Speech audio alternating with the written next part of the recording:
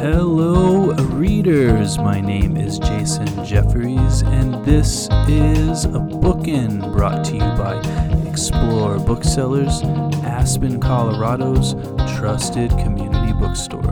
Wherever you are in the world, it is always good to explore. My guest today is New York Times best-selling author Wilton Barnhardt. His previous novels are Look Away, Gospel, Showworld, and Emma, Who Saved My Life. His new novel is Western Alliances, which is published by our friends at St. Martin's Press. Wilton, welcome to the program. Thank you. It is an honor to have you here, Wilton. So first, you and I first crossed paths at North Carolina State University, both when I was a graduate student there and then later when I ran the North Carolina Literary Festival with my colleague Marian Fragola, which I then bought and changed the name of to the NC Book Festival as there were problems with the web address for NC Lit Fest. How have things been in North Carolina over the past year? Well, I think we are a purple kind of state, and Mm-hmm. we take one step back and maybe two steps forward on occasion. We've had some rough goings with our legislature, but I still think fundamentally, maybe I'm naive, that among the southern states, North Carolina is a little more committed to education, and I believe the triangle remains a cultural hub. Of course, you get outside the triangle, and I wouldn't take my chances, but Mm-hmm. definitely the Chapel Hill, Durham, Raleigh. I guess we should, throw in Hillsborough and some other of the little towns too.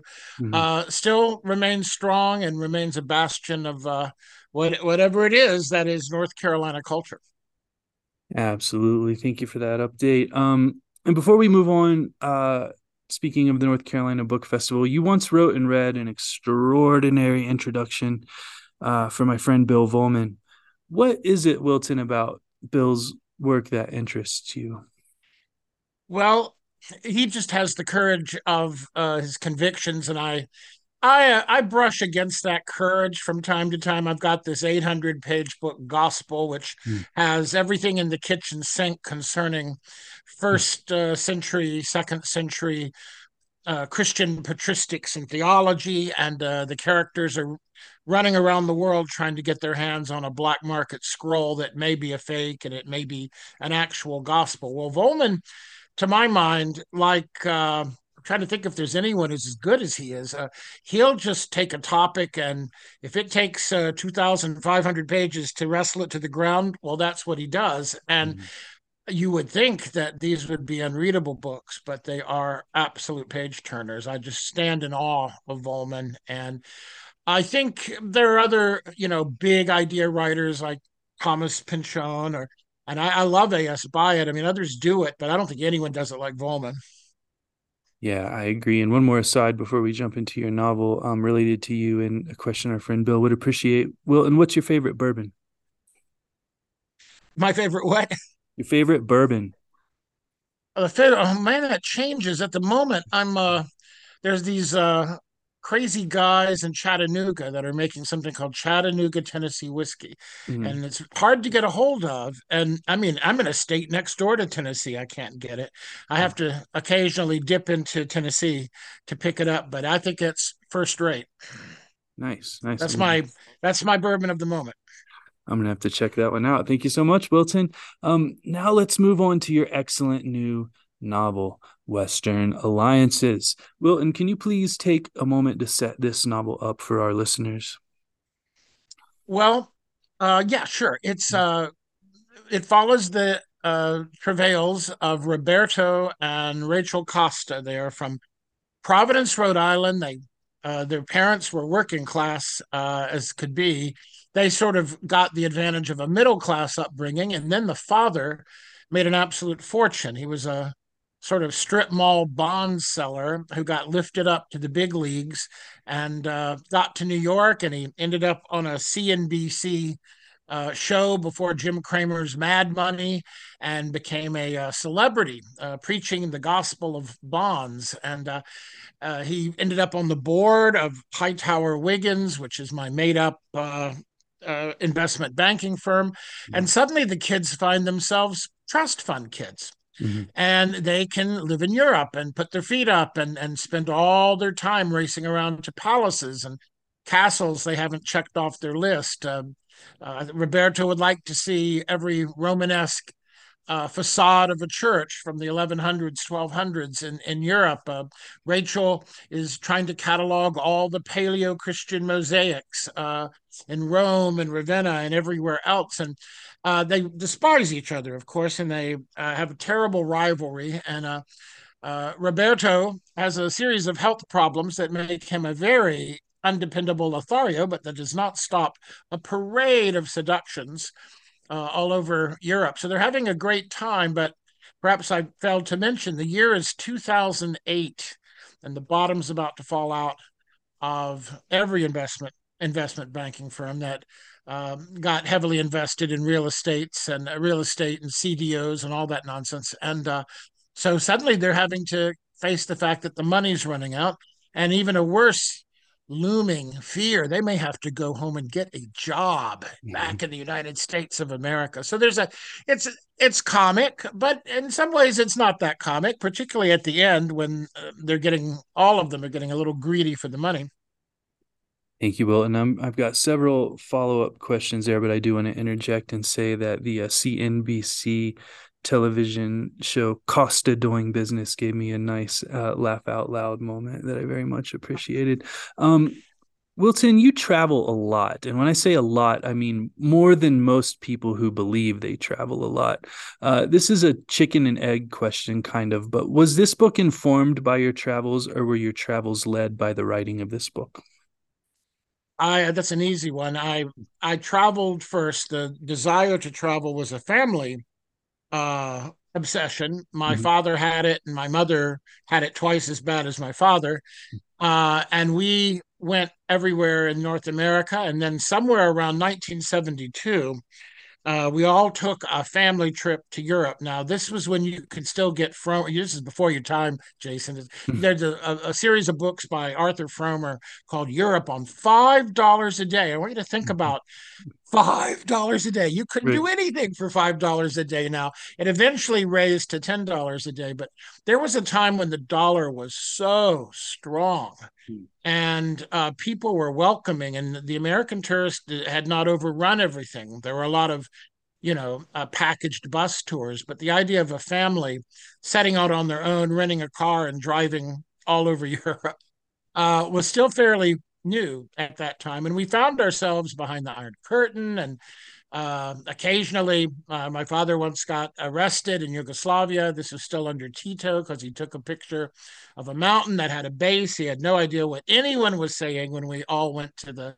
uh, I guess, the equivalent of the sheriffs.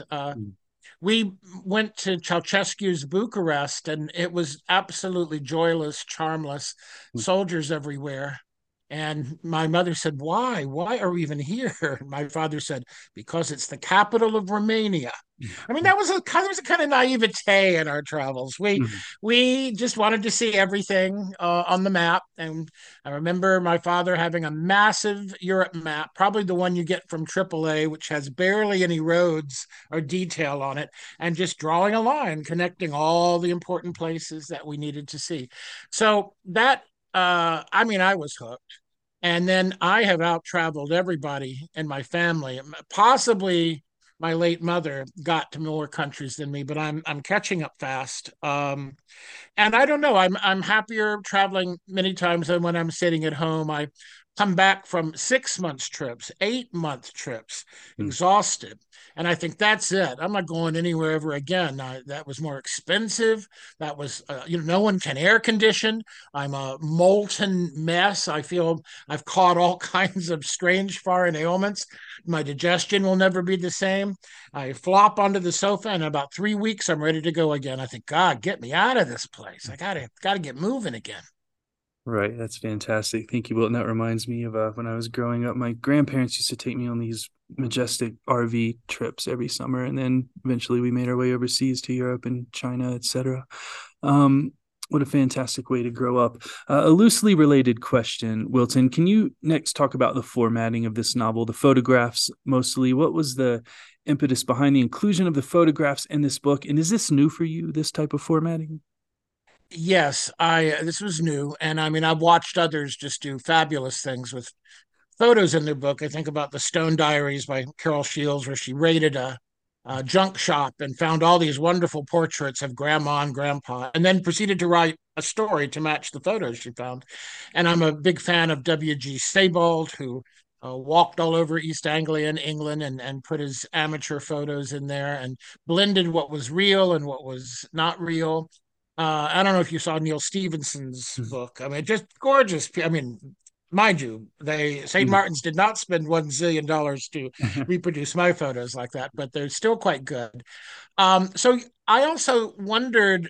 I'd like to write for a general audience. I think anyone, any bright high school kid on up ought to be able to read anything I write, even though this is filled with cultural stuff and historical stuff. And I worried as the brother and sister are arguing about who has seen what Romanesque tympana first, that there'll be people out there going, "What the hell are they talking about here? I mean, what is a tympanum?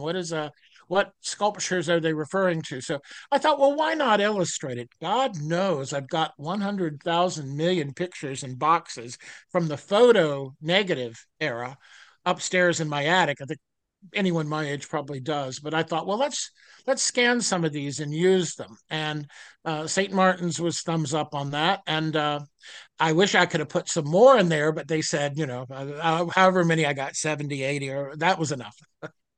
That's fantastic. Thank you so much, Wilton. Listeners, we're going to take a short break here for a word from our sponsor. And then I will be right back with Wilton Barnhardt.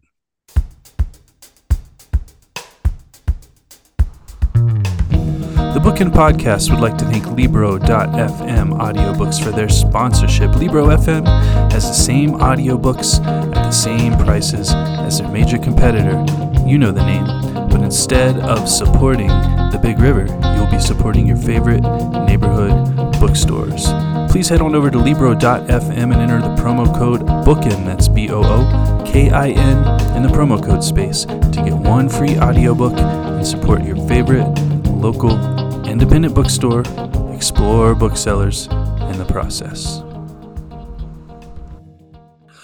I'm back with Wilton Barnhardt, author of Western Alliances, which is published by our friends at St. Martin's Press. Wilton, I'm always curious, our sponsor, as we just heard from, Libro FM audiobooks, I'm curious how a book with photographs and such translates to audiobook. Can you tell us about the production of the audiobook of Western Alliances?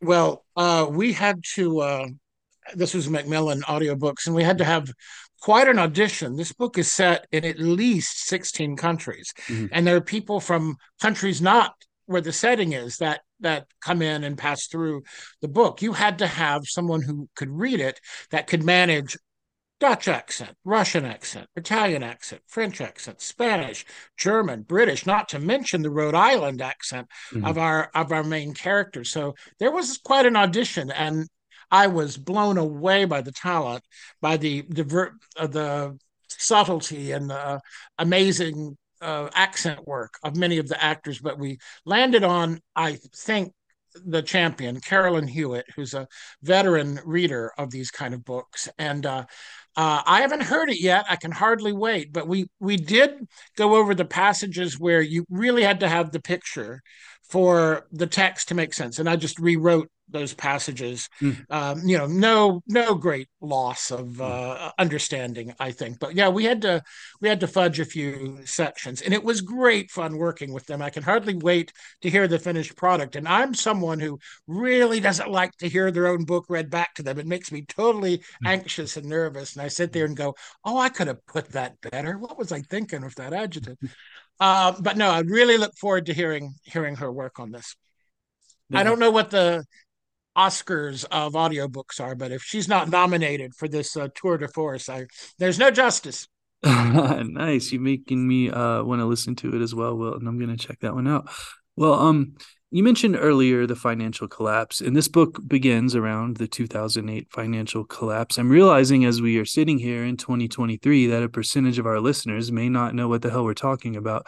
Can you provide our listeners with some context here of what was going on around 2008? There's some wonderful books. I read most of them, and the occasional good movie like The Big Short that do it a lot better than I could. But everybody in New York decided that the boom in the real estate, uh, that mortgages could be bundled, and the high risk mortgages could be mixed with the low risk mortgages. The people who were never going to miss a payment could be mixed with the people who might occasionally miss a payment, and then that could be sold. In the meantime, they were doing all kinds of tricks with collateralized debt. And I mean, your listeners' eyes will glaze over if I go on about it. I have Sal, the father, who is at the investment banking firm, explain a lot of it to Roberto, whose eyes also glaze over. I mean, it's a but the bottom line was people got greedy and people invested tremendous amounts of money on credit, borrowed money usually, uh, in things that weren't a good investment. And it's just this, it's how financial crashes and panics have always happened. People over speculating on stuff that's not any good. And so uh, Bear Stearns, which has been around forever. Lehman Brothers goes back to cotton trading in the 19th century. All of these firms, these storied firms, going bust, out 45, $50 billion more than they had collateral. And Hightower Wiggins, I named that investment banking firm after two crooks early in the century. Anyone who knows their financial history will smile at that. But anyway, they're in as bad a trouble as anyone. But they turned to Sal Costa on his because he has a charming, funny shtick on his TV show, and they Mm. let him be the CEO. So they figure he can tread water and talk circles around people and maybe get them to the point that the government will buy their bad paper, which is what happened to other firms. After a few firms like Bear Stearns and Lehman Brothers went bust, they, as an example, for future investment banking firms, they started bailing out the others and buying off their toxic debt. But Hightower Wiggins is not going to suffer quite that good a fate, and it leaves the kids contemplating that their trust funds, which are tied to the profits of Hightower Wiggins, they're watching it go down, down, down, and soon there's not much money, and then they are the family, the mother, I should mention, is a scam artist from way back. She's always trying to get her hands in everybody else's pockets. And that's part of the amusement of the book because she's really successful on her scams. But anyway, I don't want to give anything away, but uh, I doubt there's a family quite like this in 2008, but out there somewhere were probably some trust fund kids in Europe that had a rude awakening that, I think Bear Stearns stock went to $2 a share when Goldman Sachs offered to buy them out. I mean, these were things that were thousands a share. You could imagine the loss of fortune, and often these firms paid their employees in stock, and that's what you would rather have the stock than money, because what could ever go wrong with a fabulous ancient firm like Lehman Brothers? So anyway, I've captured some of that chaos of that era, I think. Absolutely. And I'm curious, Wilton, what led you to want to write about finance in the first place? The finance is really just a backdrop. I think Europe and having, your youth and your fun in Europe and seeing how long you could stay away from America, because I was sort of in that category. Mm. Uh, I was the original, backpacker and the, $5 hostel and sleeping on trains. I mean, I did all of that stuff, and then when I got my job at North Carolina State University in their Master of Fine Arts program for creative writing, I spent summers taking the kids, not the MFA kids, but a general student group on a study abroad trip to Prague, to London, to Edinburgh, all over. And so I got to go to Europe for another 10 summers in a row. And then I went to graduate school in Europe, and that meant another 4 or 5 years in Europe. So I was really pretty saturated with Europe. And uh, I thought, what would it be like if suddenly someone said, no, you can't do it? Well, I sort of learned a little of that with COVID. All travel was shut down, and you didn't want to go to places that might give you COVID. You didn't want to bring COVID to those places. And how are you going to travel there where you're not in a small little airplane or on a cruise ship where COVID was breaking out and taking down lots of people? So, in a way, I did learn what it was like to be deprived or forbidden to go to Europe. But I did that maybe helped. Right for me to write about Roberto and Rachel's panic that suddenly this playground was going to be taken away from them. But no, I am not. This is not autobiographical in that Roberto and his trust fund was me. I would love to have had a trust fund, but my dad was a chemist in a lab at Reynolds Tobacco Company, and my mom was a school teacher. They were very self-educated, wonderful worldly people, but we didn't have a lot of money, and no one was about to allow me to just dance around Europe for summer after summer. This was all on my own dime, so I don't have his exact perspective, but I did run into people who got to live that life, and maybe my taking it all away from them or bankrupting those trust fund kids is a kind of revenge for all my nights in the loud, noisy hostel. Absolutely. Thank you, Wilton. One more question about finance before we move on, specifically as it relates to Sal Costa.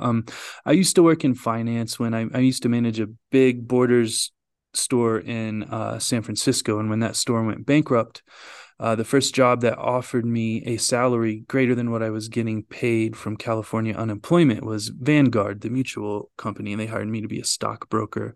I left Vanguard when Facebook went public. To work at North Carolina State University because I felt I was working in a casino at that moment of time, and I didn't want to work in a casino. But Wow. amongst all of the mutual funds, EFTs, et cetera, the most boring ones were the ones built around bonds. What does it say about your character, Wilton, that he is an expert on bonds? What can we derive from that as readers? Well, he has a press conference when he takes over Mhm. as CEO, and Lehman Brothers has gone bust the week before, and they expect him to announce the bankruptcy of his firm. And instead, it's a massive "I told you so," Mhm. where he excoriates everyone and says, "Hey, about my 2% in bond in the bond division looks pretty good about now, doesn't it, folks?" Mhm. No, bonds are the if you had bonds, you might have crawled through. But that's bonds are not sexy, and that's one of the running jokes of Sal Costa's television show. That of course you're not making 4%, 7%. Yeah, of course not. This is, it's a good, steady, dependable investment. Boring like your old friend Sal Costa. I mean, you can just sort of see his shtick. He dresses like he has loud ties and check plaid sports coats, and he makes fun of the caste system of Wall Street, the people who are the hedge fund managers, the swells in the boardrooms of Wall Street. They eschew the bond guys, the commodity guys, the guys that are yelling on the trading floor. That's all working class. That's all Jersey. That's all Queens, right? And so he plays to that on his show. So he's got that Rhode Island accent, and he tells it like it is, and he has a little feature called Sal's 2 cents at the end, where he holds forth again, preaching the gospel of dependable bonds over the high flying, impossible returns of some of the financial plans that are out there. Yeah, so I guess I probably should be invested more in bonds myself, having had that central revelation. But I think all my mutual funds are out there at the highest possible risk. Yep, yep, yep. I can sympathize with that. Well, I'm going to take a left turn here, Wilton, and ask, is this the sexiest novel you have ever written? I ask because around page 100, give or take a few pages, I felt like this novel switched from a novel of finance and family, maybe a Succession-esque novel, to a descendant, possibly of the works of the Marquis de Sade. I don't know about Psy, but perhaps Henry Miller. There you Maybe go. maybe That's Yeah. better. Roberto is a really good looking guy, and it eventually comes out that he's like 6'5", and Mhm. it comes out that he's rich. He's worldly. He speaks a bunch of languages. He was a foreign language major. He was told by his father he could do something without any commercial uh worth down the road in some ways, and that's what he's done. And so you think this is the perfect man. This guy has it all, except he also has a very bad health problem. He has Marfan syndrome, and I go into it in the book, but it's when you grow too quickly in adolescence. It's generally genetic, and it's not a death sentence, but we remember some fairly famous and tragic incidents where basketball players in college might collapse on the court Mhm. and their hearts gave out. And if you don't see it coming, if you're not aware that you have it, if you one of those 14-year-olds that grows to 6'5", when they're 12 or 13, that's a sign that you might have this particular condition. So he is on a bunch of nitroglycerin to get through the day, and that forbids him from ever, taking a Viagra or Mhm. a Cialis or something, and which he needs because his circulation is a disaster. His blood pressure is a disaster. So here is the man that on paper has everything, perhaps at least a summer fling would want, Mhm. but he can't follow through on a lot of it. But he gets inventive and finds other ways to make his lovers, men and women, happy. So he's having, yeah, that's right. He has quite a sexual field day in Europe, but that's often what Americans have used Europe for, as the wild affairs and the romance. And of course, when you get back from it, when you get older, you realize that they were looking for the same thing, perhaps with the American, and that everybody's actually a lot duller than you think they are in Europe. They're Mhm. not all charismatic, foreign language speaking, dashing stereotypes. They're actually, future accountants and grocery store clerks. But you don't know that when you're young. That's what Europe and travel generally is for, I think, is to have those adventures. Absolutely. Thank you, Wilton. Um, there is one scene in your novel where an elevator is being taken, and the elevator is in a state of disrepair. The rider has to grab a ledge through the elevator door and do a bit of a chin up to bring the elevator to the correct alignment so the door will open. This seems like the sort of detail that is based on personal experience. So this question is twofold. One, is it? And two, do you oftentimes find you base your work on personal experience, or are you mostly writing outside of yourself? I think anyone that's gone to France and maybe Switzerland, Italy, a few of these countries have dealt with the lift that is big enough just for one human being. Mhm. It's on some horrible little rusted track that goes up the shaft of an old building, imposed into a stairwell that it maybe never should have been. And that if you're too tall, you're too heavy, you're too big, your suitcase is too heavy, it won't quite pull up to the level of the floor, and therefore the door won't open. The electronic eye or whatever, the thing that probably was installed after World War II, won't open. And I have throughout the book, I have crazy elevators, crazy toilets. I mean, that's Europe. It has flourishes in its bizarre toilet configurations and showers. It seems to me the idea of turning on, a shower and air conditions, another thing, which the Europeans are learning they're going to need now, particularly this summer. But I was over there in 2003, and it was over 100 degrees in places, and they didn't have air conditioning in the hotels. And allow me an American's sort of looking down his nose at some of the European devices and contraptions. I'm sure they look down their nose at all of our stuff too. But so every time uh, there was a chance for a piece of inferior technology, I usually mentioned it. Yeah, absolutely. Thank you, Wilton.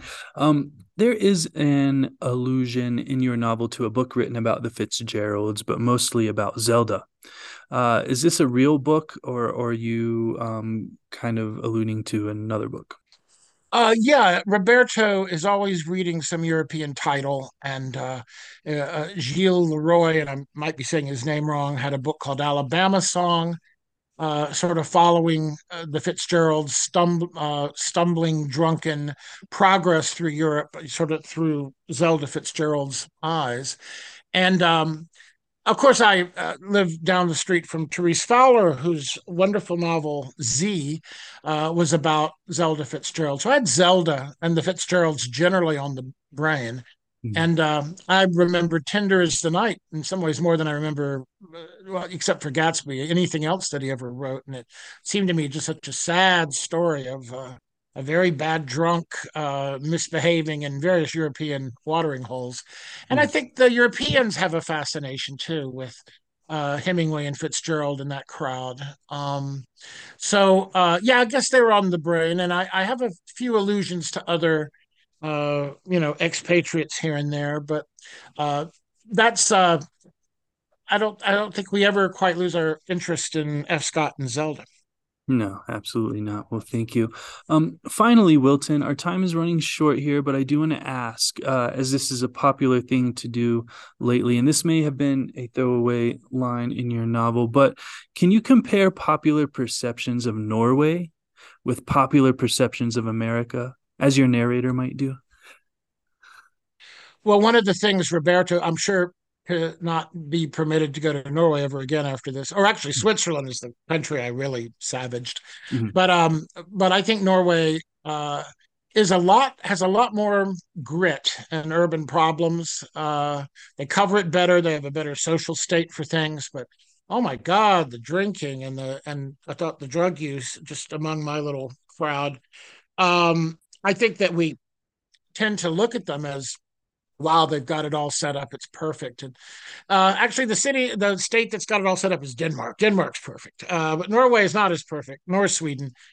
Finland's not bad, but Scandinavia has always held up to us as look at how they do everything very well. Well, they certainly manage their social state very well, and the roads and the schools and the free education and the healthcare. All of that is absolutely true. But Norway's got a ornery streak, which I like about them. Of course, they're not really they're associated with the Eurozone, but they're not on the Euro and they're not really going to give up their kronar.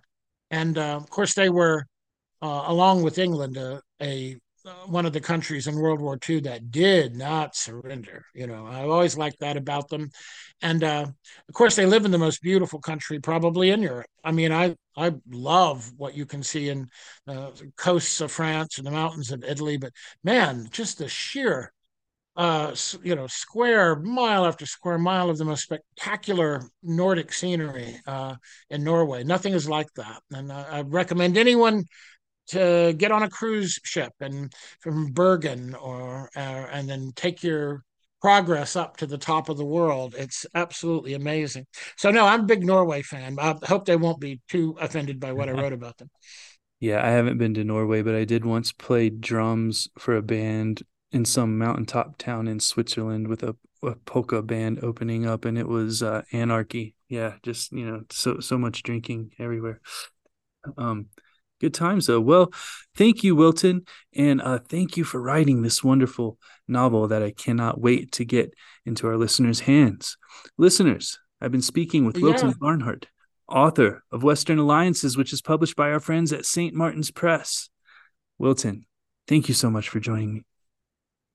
thank you. I got to wrench in one more comment, which is North Carolina misses you, Jason. The NC Literary Festival has never been the same, and it was never as good as when you ran it. So, you guys in Aspen, you've got a real treasure out there. I just want everyone to know.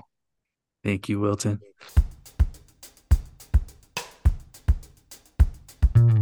Once again, I would like to thank Wilton Barnhardt for joining me. Copies of Western Alliances can be ordered from www.explorebooksellers.com with free shipping for members of Explore More Plus.